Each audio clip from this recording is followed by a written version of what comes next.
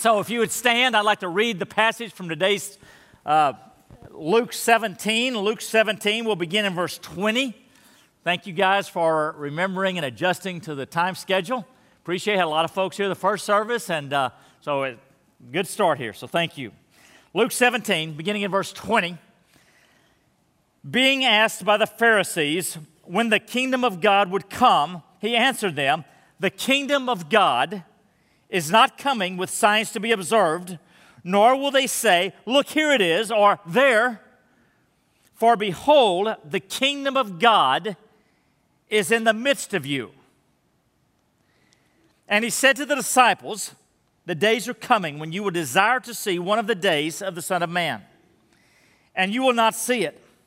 And they will say to you, 'Look there,' or 'Look here.' Do not go out or follow them.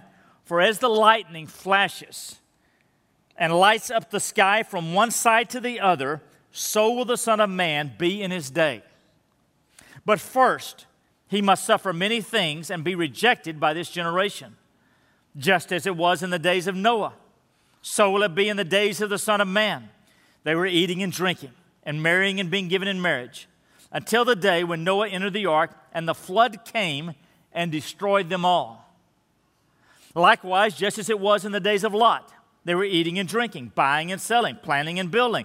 But on the day when Lot went out from Sodom, fire and sulfur rained from heaven and destroyed them all. So will it be on the day when the Son of Man is revealed. On that day, let the one who is on the housetop with his goods in the house not come down to take them away, and likewise let the one who is in the field not turn back. Remember Lot's wife. Whoever seeks to preserve his life will lose it, but whoever loses his life will keep it. I tell you, and that night there will be two in one bed. One will be taken and the other left. There will be two women grinding together. One will be taken and the other left."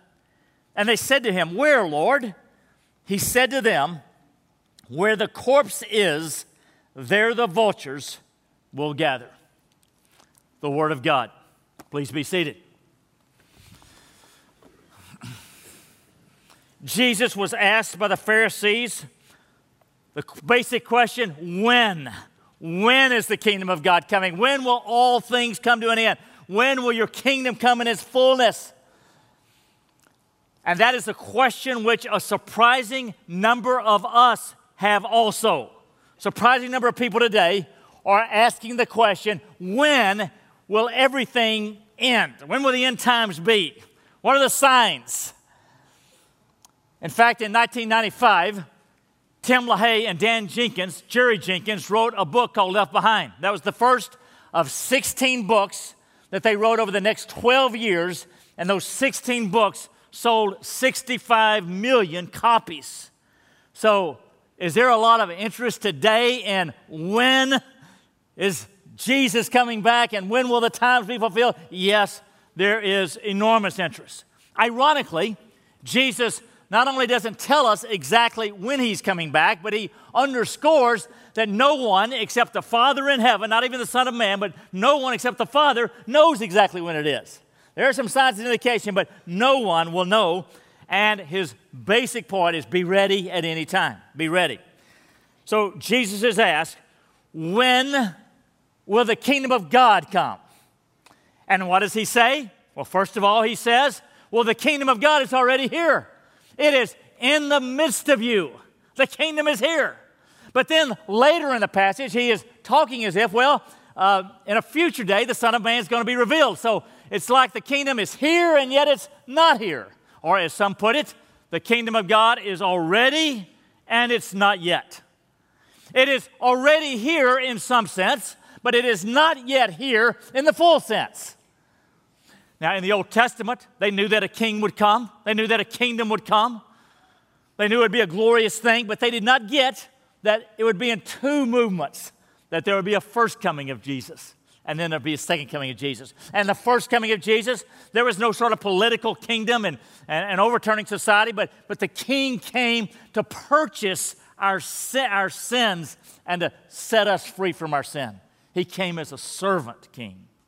Second coming, he's going to come as a conquering king to rule and to judge. And so it was in these two movements, and that wasn't completely clear in the Old Testament. So when is the kingdom of God coming? Well, it's already here. It's in your midst.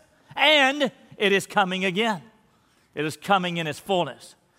Now, at this point, church, let me just pause and let's understand as well as we can what the term kingdom of God means.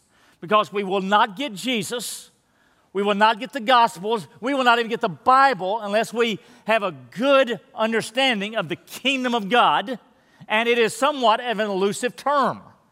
Now, when we first look in the Old Testament, we see references to the kingdom of Israel, to David's kingdom, to when they divide into two kingdoms, to the northern kingdom and the southern kingdom, and those are the kind of kingdoms that we're familiar with, earthly kingdoms, political kingdoms. But the Bible in the Old Testament also begins talking about this other kind of kingdom, and it refers to it as the kingdom of God.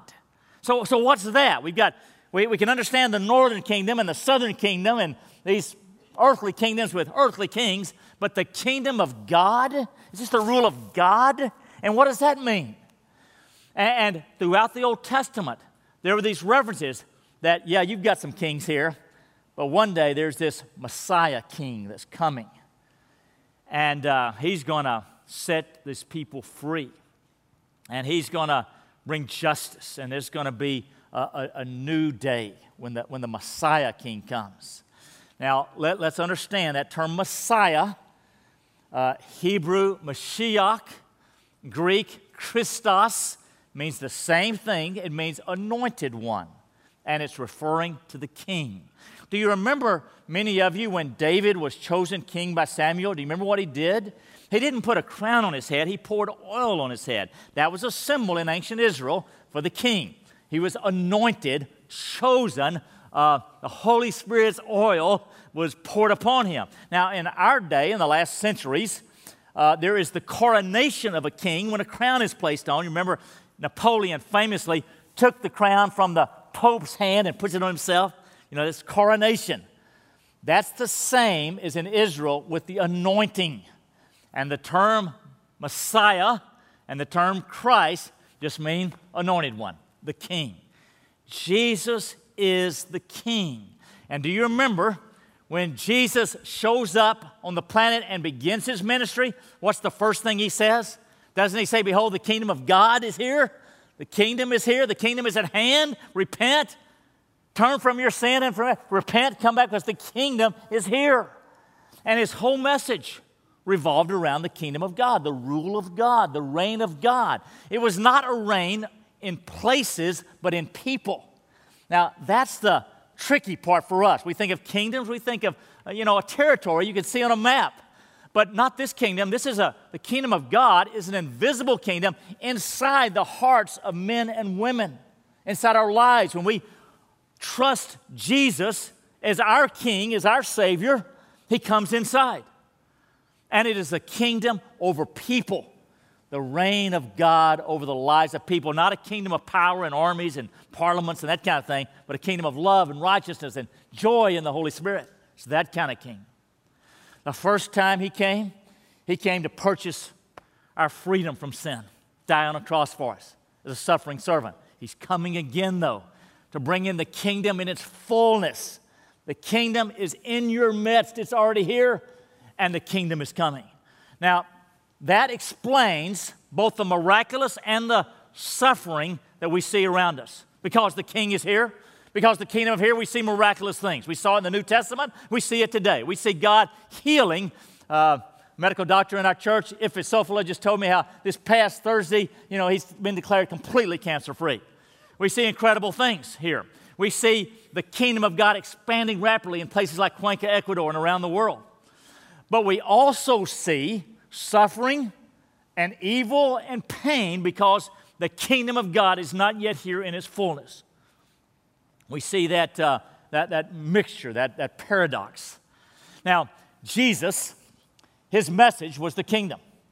In Matthew 4, there is a summary statement of Jesus' life right before the Sermon on the Mount. And it says that Jesus went all over the country, healing, teaching in synagogues, and preaching the kingdom of God. His rule is here. The kingdom is at hand. And then in Matthew 5:3, when he begins the Sermon on the Mount, his greatest sermon ever, how does he begin it? He says, "Blessed are the poor in spirit, the humble, because theirs is the kingdom of God," or the kingdom of heaven. Those who humble themselves before the King, bow their knee, admit their need for a Savior, they're part of the kingdom. And he goes on in that passage and talks more and more about the kingdom. In fact, the next chapter, when he teaches us to pray, "Our Father who art in heaven, hallowed be your name. Lord, may your kingdom come." So there is this future element. It's in your midst. Lord, may it come. May it come in its fullness.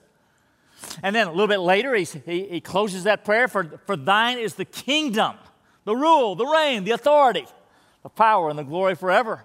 Later in that same chapter, 6:33, very important statement about the kingdom, when Jesus says to his disciples, to each of us, "But seek first his kingdom and his righteousness, and all these things will be added to you." So he is giving us our priorities and our mission. We not only spread the kingdom, but we seek the kingdom. We surrender to the King. We serve the King. It's all about the King. Now the parables, so many of them involve the King. When the book of Acts starts, Jesus, during the 40 days of resurrection, says he's talking about the kingdom. When the book of Acts ends, on the other side, the last verse says Paul spends 2 years in prison in Rome talking about the kingdom. The kingdom, the reign, the rule, the sovereign authority of God on planet Earth and the lives of people. And we help spread the kingdom. We don't beg people around us to come into the kingdom. We announce the good news that a king has come, none other than God in the flesh, and he died for our sins, and you can be part of the kingdom. And he's one day going to establish his glorious kingdom that is going to be so good.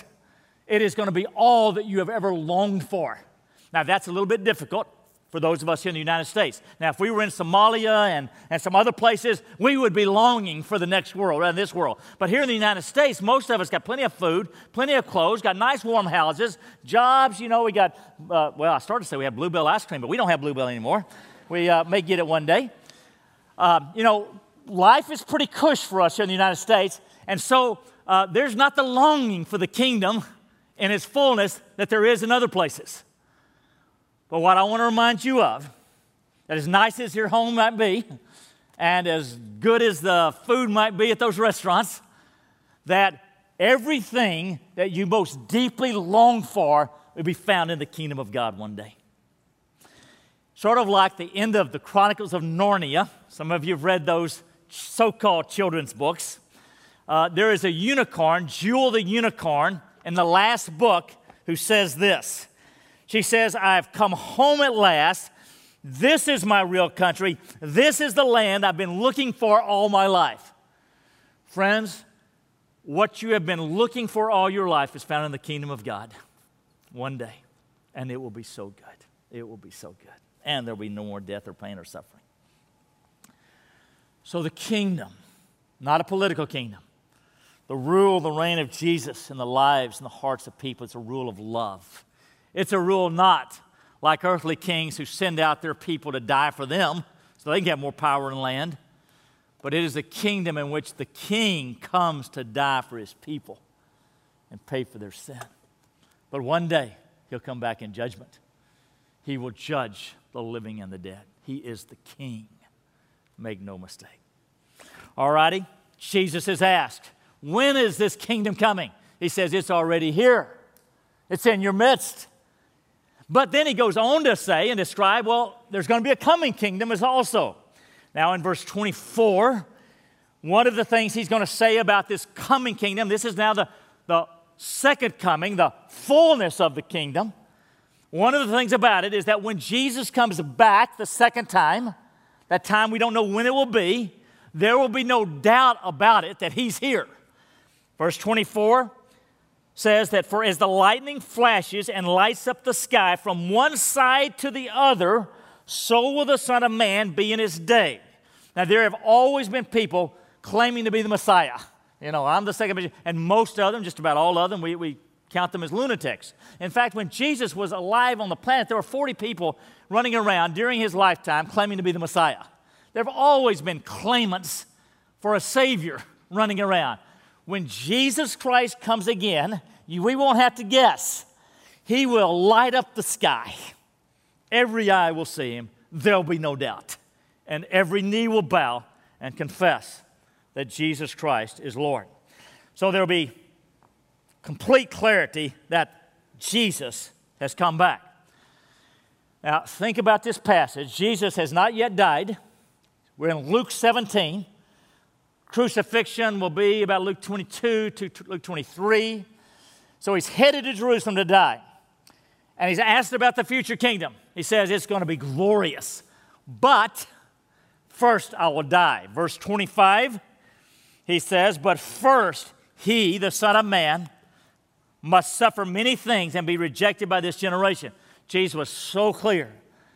The people of Israel were expecting a political king to throw off the Romans, put the Davidic kingdom back in its glorious days. He says, that's not why I'm here the first time. I'm here to die, pay for your sins. He humbles himself, the point of death, even death on a cross, Philippians 2 says. Therefore God highly exalted him and bestowed on him the name above every name, that at the name of Jesus every knee will bow, those in heaven, those on earth, and those under the earth. He humbles himself, the Father exalts him. That is exactly a spiritual principle of the universe for you and me. Everyone who exalts himself, Matthew 23:12. Everyone who exalts himself will be humbled. Everyone who humbles himself will be exalted. That is, we lie low and exalt Jesus. We don't try to make our name known. We don't try to impress others with ourselves.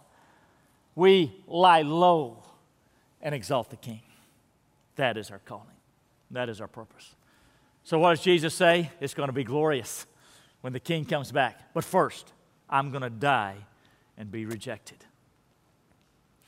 Now, at this point, Jesus has these parallels with the final days to the days of Noah, back in Genesis 6 through 9, and to the days of Lot, back in Genesis 19. Now, this is sobering imagery, sobering message here. Verse 26, he says, likewise, no, it doesn't.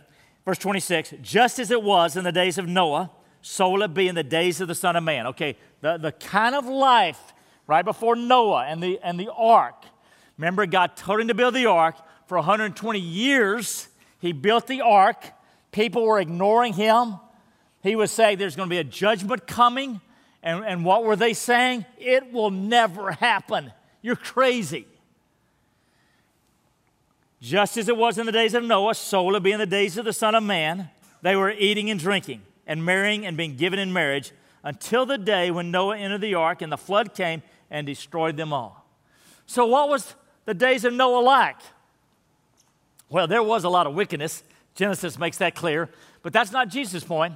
They were just eating and drinking, marrying and getting married, and being given in marriage. In other words, they were preoccupied with everyday life and ignored the kingdom of God and the coming judgment. Then he goes on and makes that point again, in case they didn't get it. Verse 29, likewise, just as it was in the days of Lot. They were eating and drinking, buying and selling, planning and building. But on the day when Lot went out from Sodom, fire and sulfur rained from heaven and destroyed them all. So will it be on the day when the Son of Man is revealed. Now, I don't know about you, but I find this a convicting passage. I mean, that's not bad stuff. Eating and drinking, building and planning, and marrying and getting married. Those are fine stuff. Those are good things. But clearly, they were preoccupied with those things, and they were forgetting the things of God. They were not seeking first the kingdom of God. And friends, we see that all around us, even in the church, even among Christians, that we can be preoccupied. That is, most important things is making money and building up retirement and remodeling your house and how the astro's going to do. And those aren't bad things, but they're not life. They're not life. And Jesus says, when I come back, that's what people are going to be doing. They're going to be focused on the things of the world and not on the things of God. Many of you are familiar with the name Alexander Solzhenitsyn. Died about 10 years ago. He was Russian. He was one of the great literary figures who had great influence during communist Russia. In fact, he had such impact upon the nation that eventually, before the Berlin Wall fell in 1989, the Russian government kicks Solzhenitsyn out of the country. Probably caused too much of an uproar to just kill him. So Solzhenitsyn, this literary figure, had been sentenced to Siberia prison camp, and by reading the writings of Fyodor Dostoevsky, Crime and Punishment from high school English, Brothers Karamazov, some say the greatest novel ever written, Fyodor Dostoevsky was a strong believer. And through reading his writings, Solzhenitsyn becomes a believer in Jesus Christ, follower of Jesus. While he was in prison, after this, he is miraculously healed of cancer when the doctors had given up on him. And then sometime later, he is kicked out of his country. He's kicked out of his country. He later wins the Nobel Prize. He later wins the Templeton Award, many prizes, worldwide fame. During the Templeton address, he says this: over half a century ago, while I was still a child, I recall hearing a number of older people offer the following explanation for the great disasters that had befallen Russia. And this is what they said: men have forgotten God. That's why all this has happened to our country. Men have forgotten God. He goes on. Since then, I have spent well nigh 50 years working on the history of our revolution. In the process, I have read hundreds of books, collected hundreds of personal testimonies, and have already contributed 8 volumes of my own toward the effort of clearing away the rubble of that revolution. He says, but if I were asked today to formulate as concisely as possible the main cause of the communist revolution that swallowed up some 60 million of our people, I could not put it more accurately than to repeat, men have forgotten God. That's why all this has happened. Men have forgotten God. Long before that, Abraham Lincoln, in 1863, declares that the United States ought to have a national day, an annual day of Thanksgiving, in which we specifically give thanks to God. When Abraham Lincoln, probably our greatest president, declared this day of Thanksgiving, he said this. He said, we have grown in numbers, power, and wealth as no other nation has ever grown. But we have forgotten God. 152 years ago, 152 years later, that problem is magnified and multiplied. People throughout our country, one day, maybe it could have been said that we lived in a Christian society, but no more. Our culture largely ignores God and pushes God not only out of schools, but out of everything they can. And hence we have all kind of barbarity. Sexual barbarity, trying to redefine marriage, most tragically, the slaughter of unborn babies, and on and on. We have forgotten God. But the tragedy is that the church looks just like the world in almost every way. There are no distinctive lives in which we see ourselves not primarily as the citizens of this world, but as the citizens of the kingdom of God, bound together with brothers and sisters all over the planet.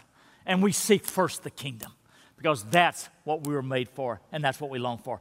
Do you seek the kingdom of God first? Or are you just like the days of Noah, just like the days of Lot, being preoccupied with the things of this world? Is there any real difference in the way you spend your time, the way you spend your money, the way your values, your beliefs, than non-Christian neighbors and colleagues at work?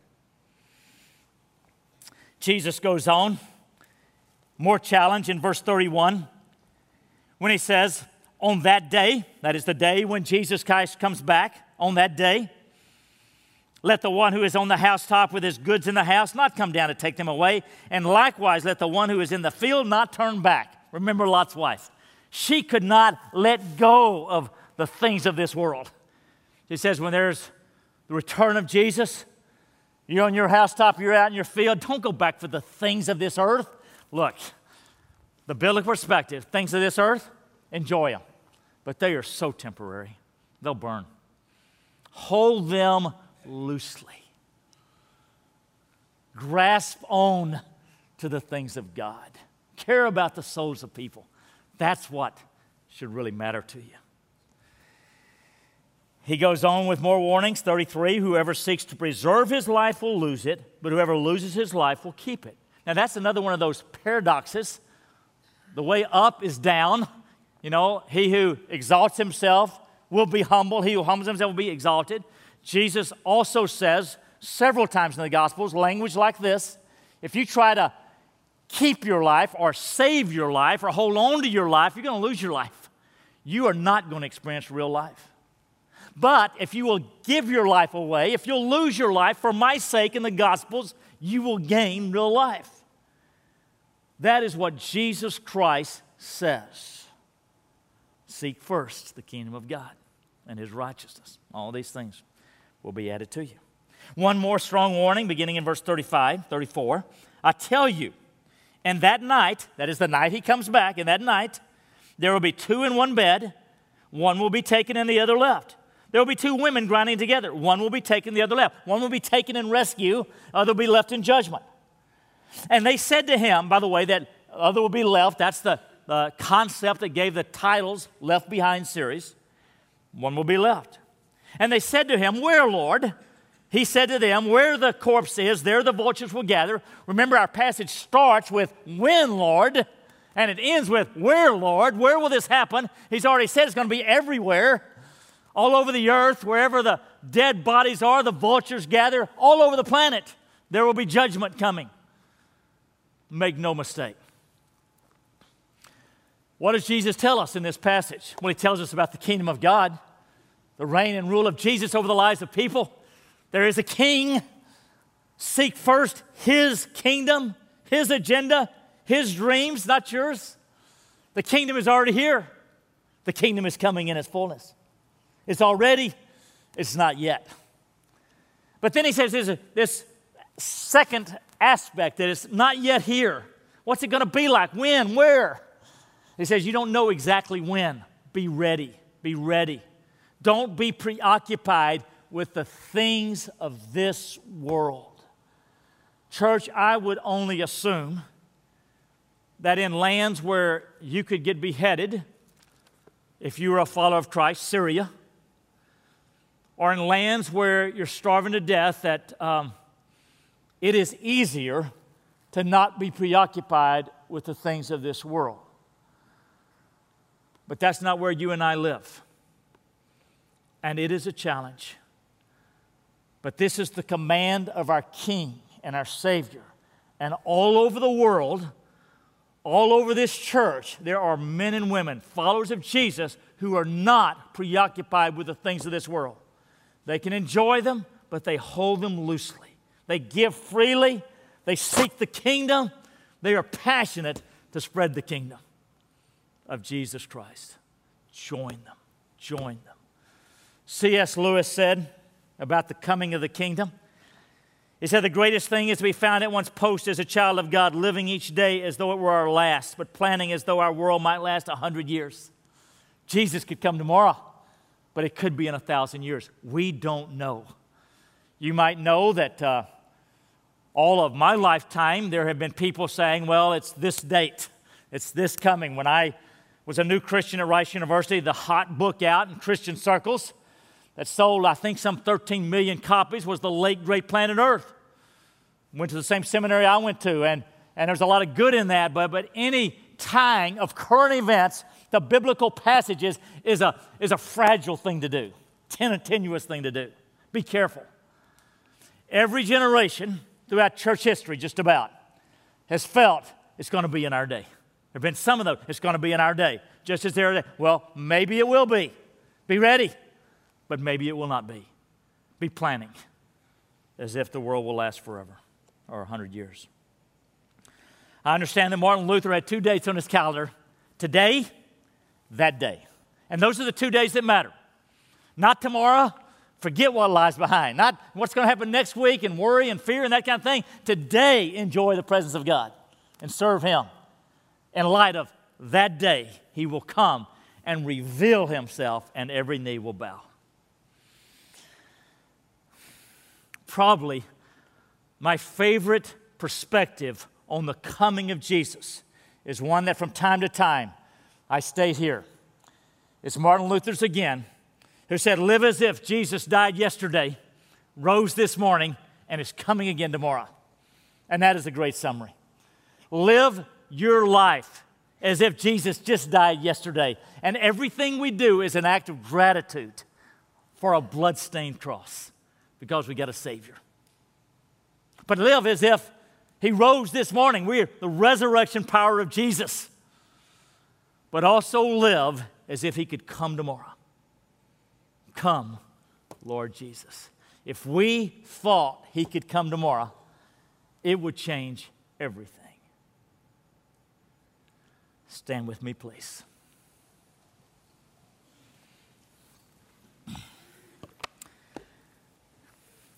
Friend, maybe you're in the room and you have never taken the first step to get ready. You have never come to a Savior and humbled yourself and said, I need a Savior. Would you forgive me, Lord, for my sins? Friends, you need, as the very first step to get ready for the coming King, you need to embrace Him now as your Savior. You will face Him as judge in the future unless you flee to Him now as your Savior. And He holds open arms. Come, come, all who are weary and heavy laden, come. Breathe a prayer right where you're standing. Jesus, would you save me from my sin? I am so sorry. Thank you for loving me. Lord, for most of us who have already done that, many of us here, our lives are so lukewarm, so compromised that there is little, if any, difference between us and the non-Christian friends and neighbors.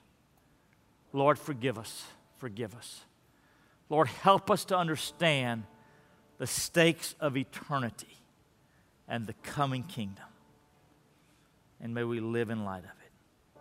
All in for a Savior.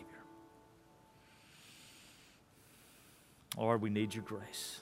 And we pray together in Christ's name. Amen.